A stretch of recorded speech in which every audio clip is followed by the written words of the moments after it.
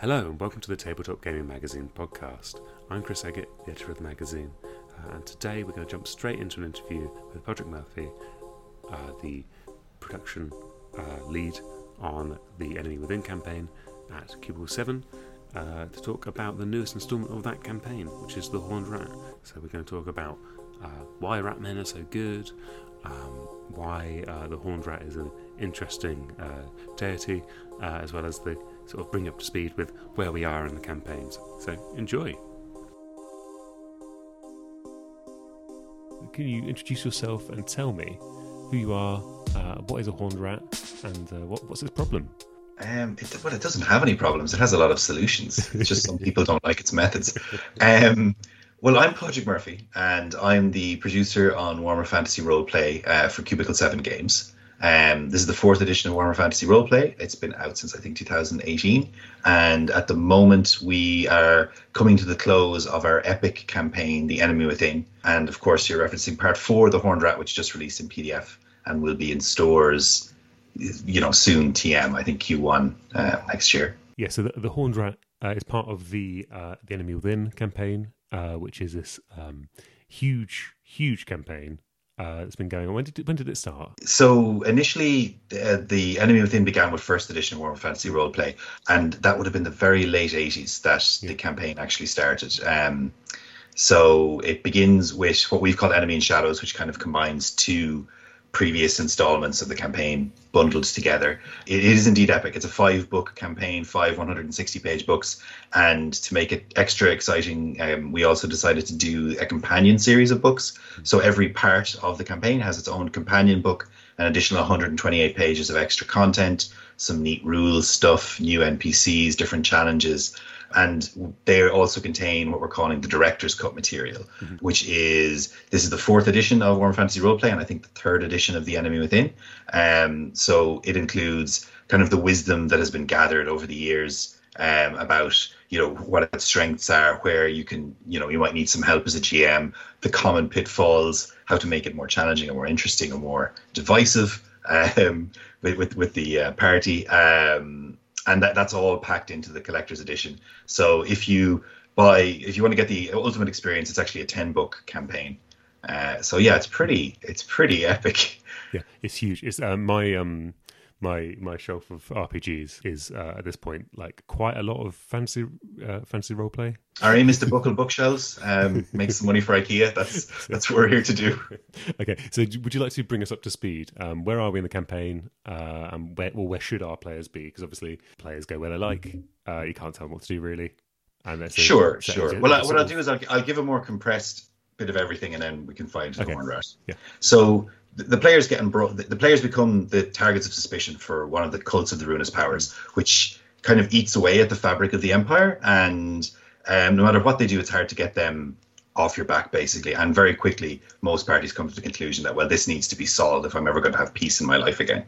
The early stages of the plot take you through the Reichland, and they take you up and down the Reich. You may get your own barge, even take up a life as a trader briefly. And ultimately, you will end up on the road to Middenheim, which is where kind of Part 3 and a good chunk of Part 4, the Horned Rat, take place. And Middenheim is the chosen city of Ulrich, the god of war, winter, and wolves. It's built on the Fauschlag, which is like a huge plateau, turning the whole city into this kind of almost impregnable fortress. And it's indeed has been a fortress in a lot of different wars, civil wars and the wars against chaos and similar. And in Power Behind the Throne, you find that the kind of infiltration of the upper classes of the Empire is well underway. And if somebody doesn't do something about it, it could be quite a disaster. So during the events of Part 3, Power Behind the Throne, you kind of become involved with the upper classes in Middenheim, maybe gaining their favor or at least becoming persons of note or notoriety to them.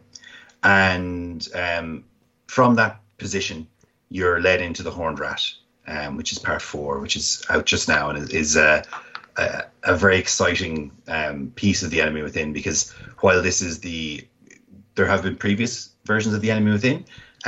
Part 4 traditionally has been a book called Something Rotten in Kislev, which is a great piece of the adventure, but it took players out of the Empire And the way we see the last parts of The Enemy Within, it needs to remain very focused on the Empire and on the the perils the Empire faces, both from without and within. So our part 4 that we worked on, and which was kind of originated by Graham Davies, one of the authors who worked on the original Enemy Within series, focuses very heavily on the Skaven, who are a kind of nefarious threat eating away. They're humanoid ratmen, if people aren't familiar. They're eating away at the very foundations of the Empire, quite literally in some cases, from below the tunnels below. And yeah, they're a great enemy. They mix kind of horror and just a touch of humor in a way that I think is very Warhammer.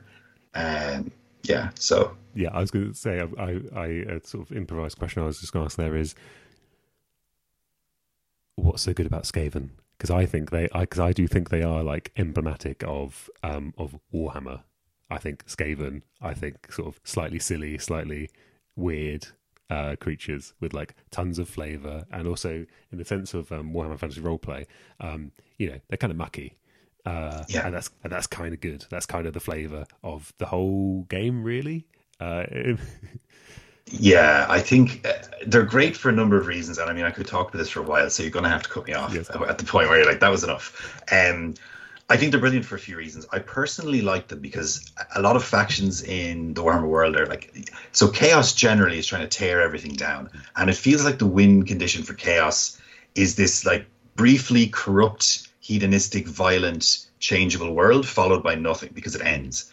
But the Skaven aren't trying to destroy everything. They just want to tear down the empire and in general all of the dominions and countries and nations of the surface world. Tear those down to their right place, which is beneath the hoof, beneath the paw of the Skaven, and build an empire of their own. And I like that. I like that they're trying to build something. It was horrible and terrifying and awful, but to me, it makes them very relatable because that's the sort of thing that has driven civilizations throughout all of human history. So it makes it quite relatable to me. Whereas, just wanting to destroy everything makes perfect sense for so many factions, but it's not always inherently as relatable.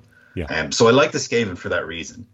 I like I do like the mixture of they can be a little bit silly sometimes. I think that comes out of a lot of great Black Library books as well. I mean, Gotrek and Felix and everything that happens in Nuln is a great example of that.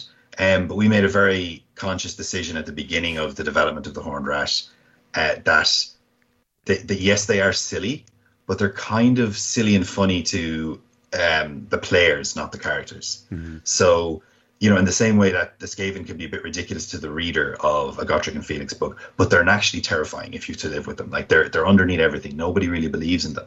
They have magic and technology that borders on science fiction to us. So never mind what it would be like to, someone who's used to just barely getting used to gunpowder and steam tanks comes across like a doom wheel or a skitter, a skitter gate. Like those are insane pieces of technology.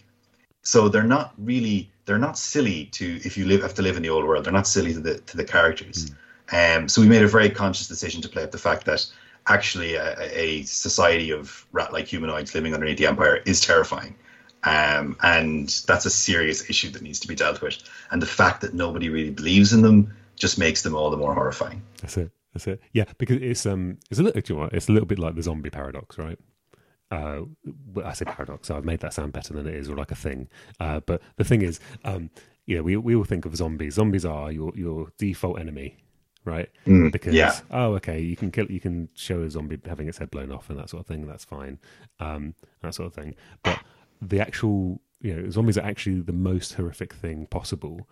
If it's someone if it's if it's like something relatable in your life, if it's a real human being, if it's not just a pixel on the screen. And it's a little bit like that, isn't it? Because they have this it is a horrifying idea, like a rat person who lives in your walls or whatever. Yes. I mean, you have to have quite big walls because they're quite big, aren't they? Really, they're not. Everything's big in Warhammer. It's fine. There's room in the walls and the cellars for plenty of Skaven. So yeah, I'm glad you've got as much love for it as I do. And also, as you say, the Horned Rat as a god is much more relatable because there's no metaphysics there. There's no, we're not worried about that. It's not yet. That's sticking to the old world. Yes, I take your point. Yeah, which I like. I like that a lot. I think it's just, as you say, relatable and very sort of realistic, and makes the threat in these games feel a lot more grounded, I think. I mean, I think the ultimate thing that the Horned Rat has done to make the Skaven more terrifying is like united them ultimately, because they've obviously existed for a long, long time, but the Under Empire has only grown to what it is now, I think, because of the Grey Seers and the kind of second coming of the Horned Rat that united their society. So I mean, they're terrifying on that level as well, because even though they're riven with backstabbing and plots and intrigue, they ultimately are, relatively unified.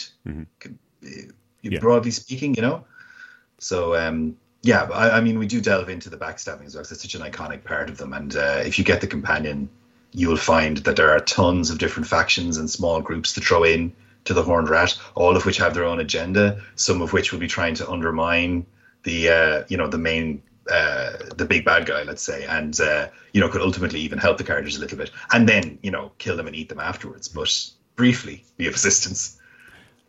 Excellent. So this is the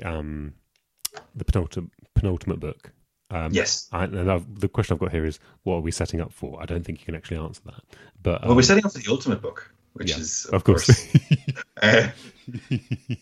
No, I mean, I can speak in general terms, and I can certainly talk a little bit about some of the design ethos on Empire and Ruins, which is part 5. So something we did with the Horned Rat was kept it in the Empire.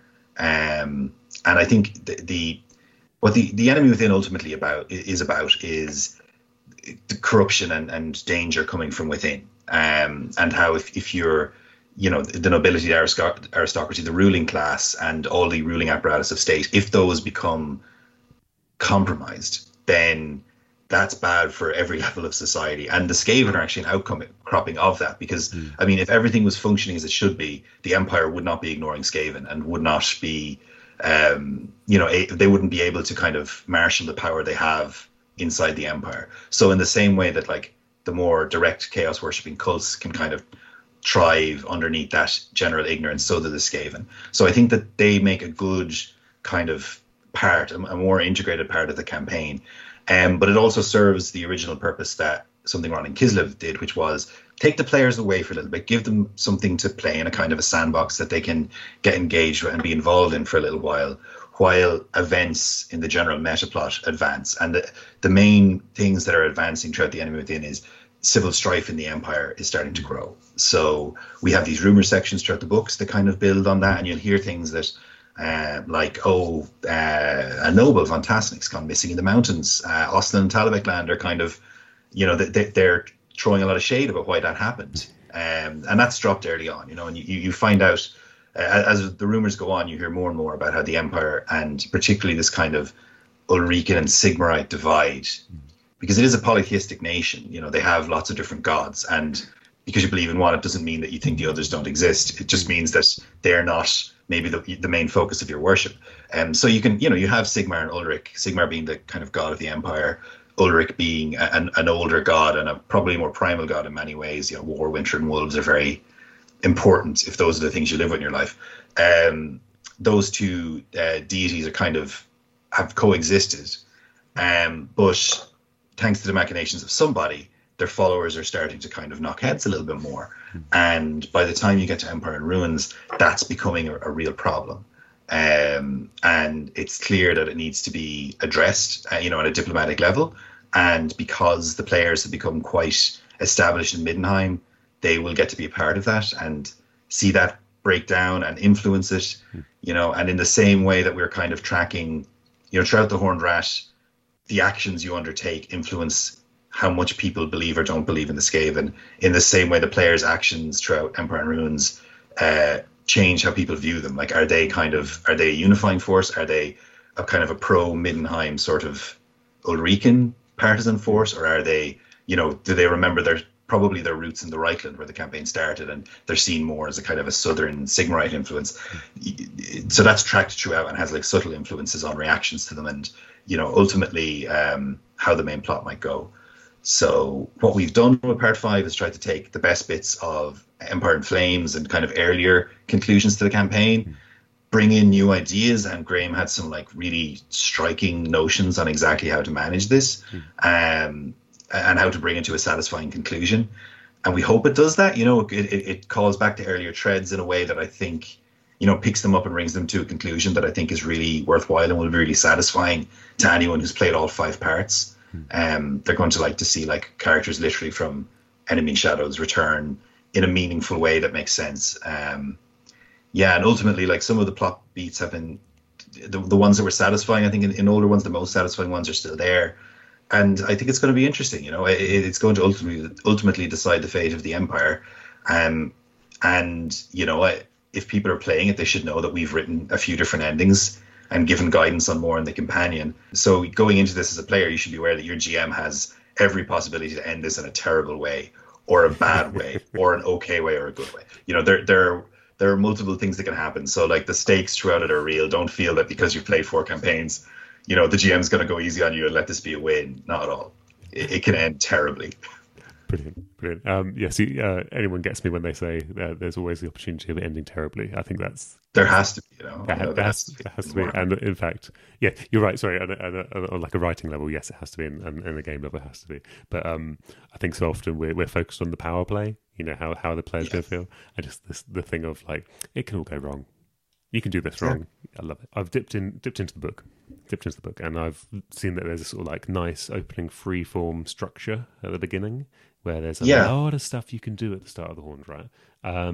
So can you talk to me a bit about why you set it up in that way, or what the goals are there, and maybe give a little bit of a flavour about the kind of good and bad choices people can make in terms of their investigations? Yes, well, there's a couple of reasons for it. So it's something that we had in the initial draft of the Horned Rat, that section wasn't really there. So it came out of play testing, and about like kind of some read-throughs we did internally, where we were kind of replicating the player experience and coming off playing Power Behind the Throne, making sure that play testing some of the additions we suggested and so on. So we would just come off that, and what we realized had happened was everyone had become attached to 2 main things. One was ending this cult really following up on Power Behind the Throne, not going, the big bag was defeated, just draw a curtain on it and move on, it's okay. They really wanted to go in and root out every last vestige of that influence, which I think was very understandable. And the other one was they were quite attached to the setting of Middenheim, and as we were as developers as well, because we just done Power Behind the Throne, the Power Behind the Throne companion, and the Middenheim City, the White Wolf book. So that was, that's 3 sizable books on this place, ultimately, to focus quite a lot on Middenheim. And we realized that after 1 game, we weren't really ready to leave it behind. And we felt that the characters probably would feel that way as well, because Middenheim is where you have the opportunity to improve your social standing in the Empire, which is, and in Warhammer Fantasy Roleplay, your social standing means a lot. Like the class struggle is one of the main themes of 4th edition. And having the chance to climb that ladder gives you a lot more opportunities. So we didn't think people were ready to leave it behind quite so quickly and head off to confront this menace elsewhere. So we came up with this idea that there were a lot of threads kind of hanging that you might want to pursue. We'd sown a little bit in Power Behind the Throne about the Skaven influence, and we left kind of some of this cult activities, some of the cult elements were still around. And we decided to give players the opportunity to, okay, you want to deal with all of the cults in Middenheim? Go for it, do it. We've worked out, who's there, who's in various positions. This is what they're doing. They're scrambling to put things back together. But if you don't do something about it, they will put things back together. They're a cult that's endured probably for centuries. They're, the chaos god that they worship is some one of plots and counterplots. So don't think they're not ready for this. So what you get to do is someone comes along and they says, listen, you dealt with some stuff there. Do you want to keep dealing with it? Because here's some things that I found that might be of interest to you, and I don't know who to trust anymore. But you people have proven yourself to at least have an agenda that matches up with ours. So you get that experience in Middenheim. And I mean, you can mess up like quite badly if you don't chase everything up. That kind of what we call the Skaven evidence tracker, that if you mess up badly enough, you can make people believe less in the Skaven, depending on some interactions. Just wonderful. Sorry, can you take us through the Skaven evidence tracker? Yeah, the Skaven evidence tracker. So the thing that's happening in the background with the GM, at no point are they going to say to you, "Oh, +1 on the Skaven," but depending on your actions, you can increase general local belief in the Skaven beyond what it is by the default kind of. Because of course, like one of the previous graphs at Middenheim is Mandred Skaven Slayer. So a lot of people are like, well, where does that name come from? So people in Middenheim are aware that, yeah, the Skaven might have been a thing once, but 1,000 years ago. They're not anymore. They were wiped out. We had a whole war about it. They're gone. Or some people might say, no, they never existed at all. It's myth, like it's too long ago. And you can start to chip away at that. And we've gone through every kind of major NPC in Middenheim and throughout the campaign, or throughout the scenario, the relevant part, and given their take on Skaven, what they believe and so on.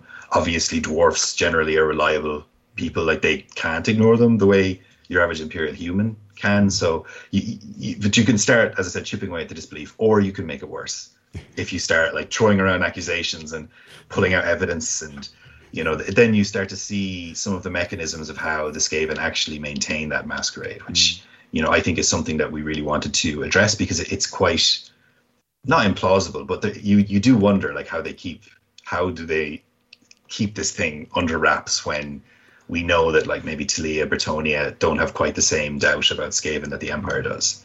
So how are they keeping it under wraps? And you see a little bit of that, which I think is fun. Can you reveal a little bit how they do that, or is that too spoilery?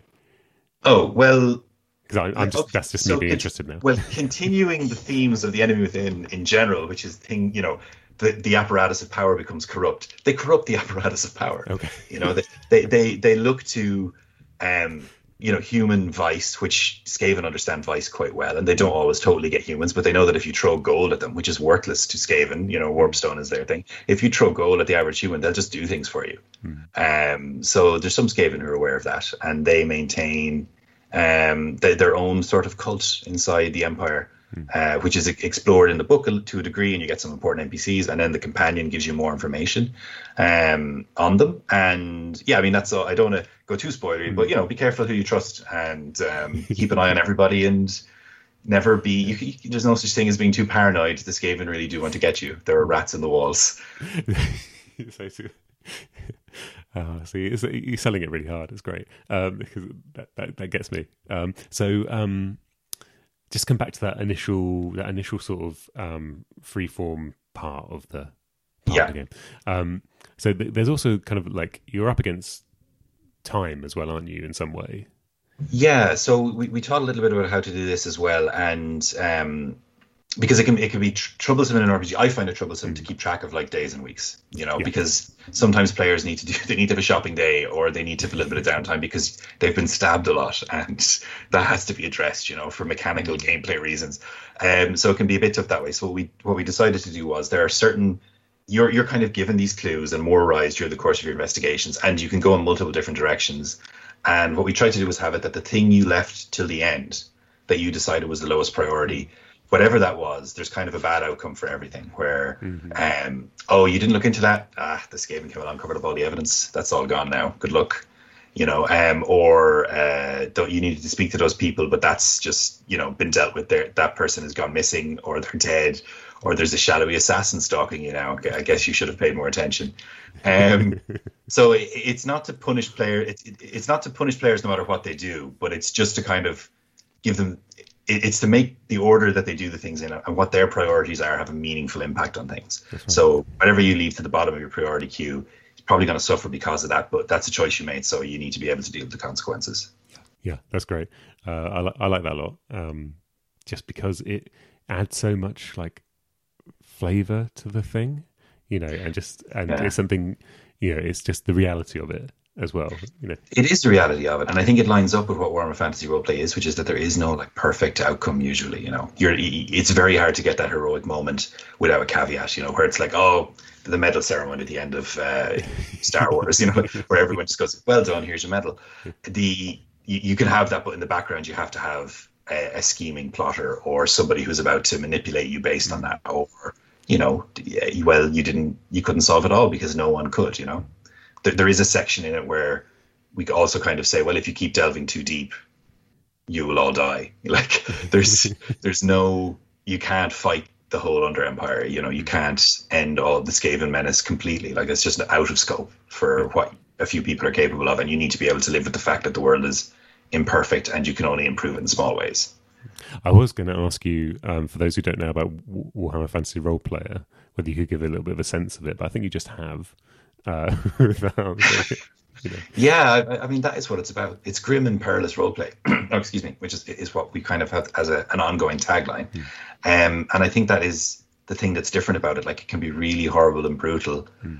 But I think what saves that from being this, like, very kind of downer as an experience is it has a sense of humor about itself, and it knows what it is in the world, kind of knows what it is. And I think that's the thing that keeps the people in the old world going, which is that, like, well, all this horrible stuff happened and there was a plague and a war and apparently Skaven are real, but you can go down to the pub afterwards and have a drink and kind of talk about it and be like, well, this was awful, but at least, you know, we're holding things together roughly. And I think that is the experience the players have as well, you know, and it's reflected in different mechanics. Like, you can have a very bad experience that leaves that you didn't just lose hit points, like you've broken a limb and you're going to be at a penalty for months of game time, because that's what happens when you break your arm, you know, or like lose some fingers. It's something you have to deal with now. Yeah. And I think when you wrestle victory from the jaws of all of that kind of grind, that it's all the more meaningful for it.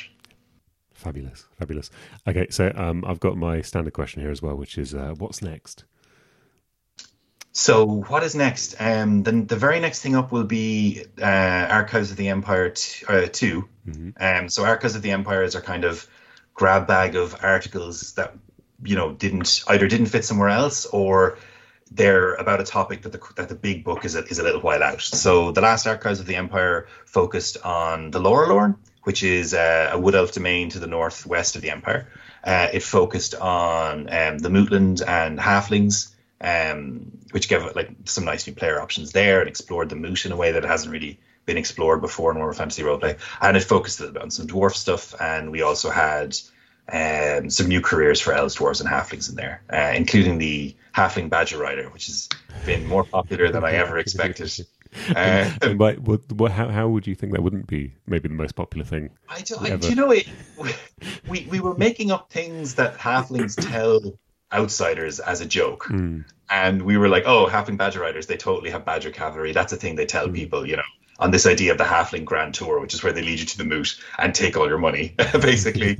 But, you know, they show you a good time, but it is kind of everyone, you know, the Halflings are all in on it. So they're kind of like, oh, he's on the Grand Tour. And whatever the tour guide says, everyone's like, yeah, that's true.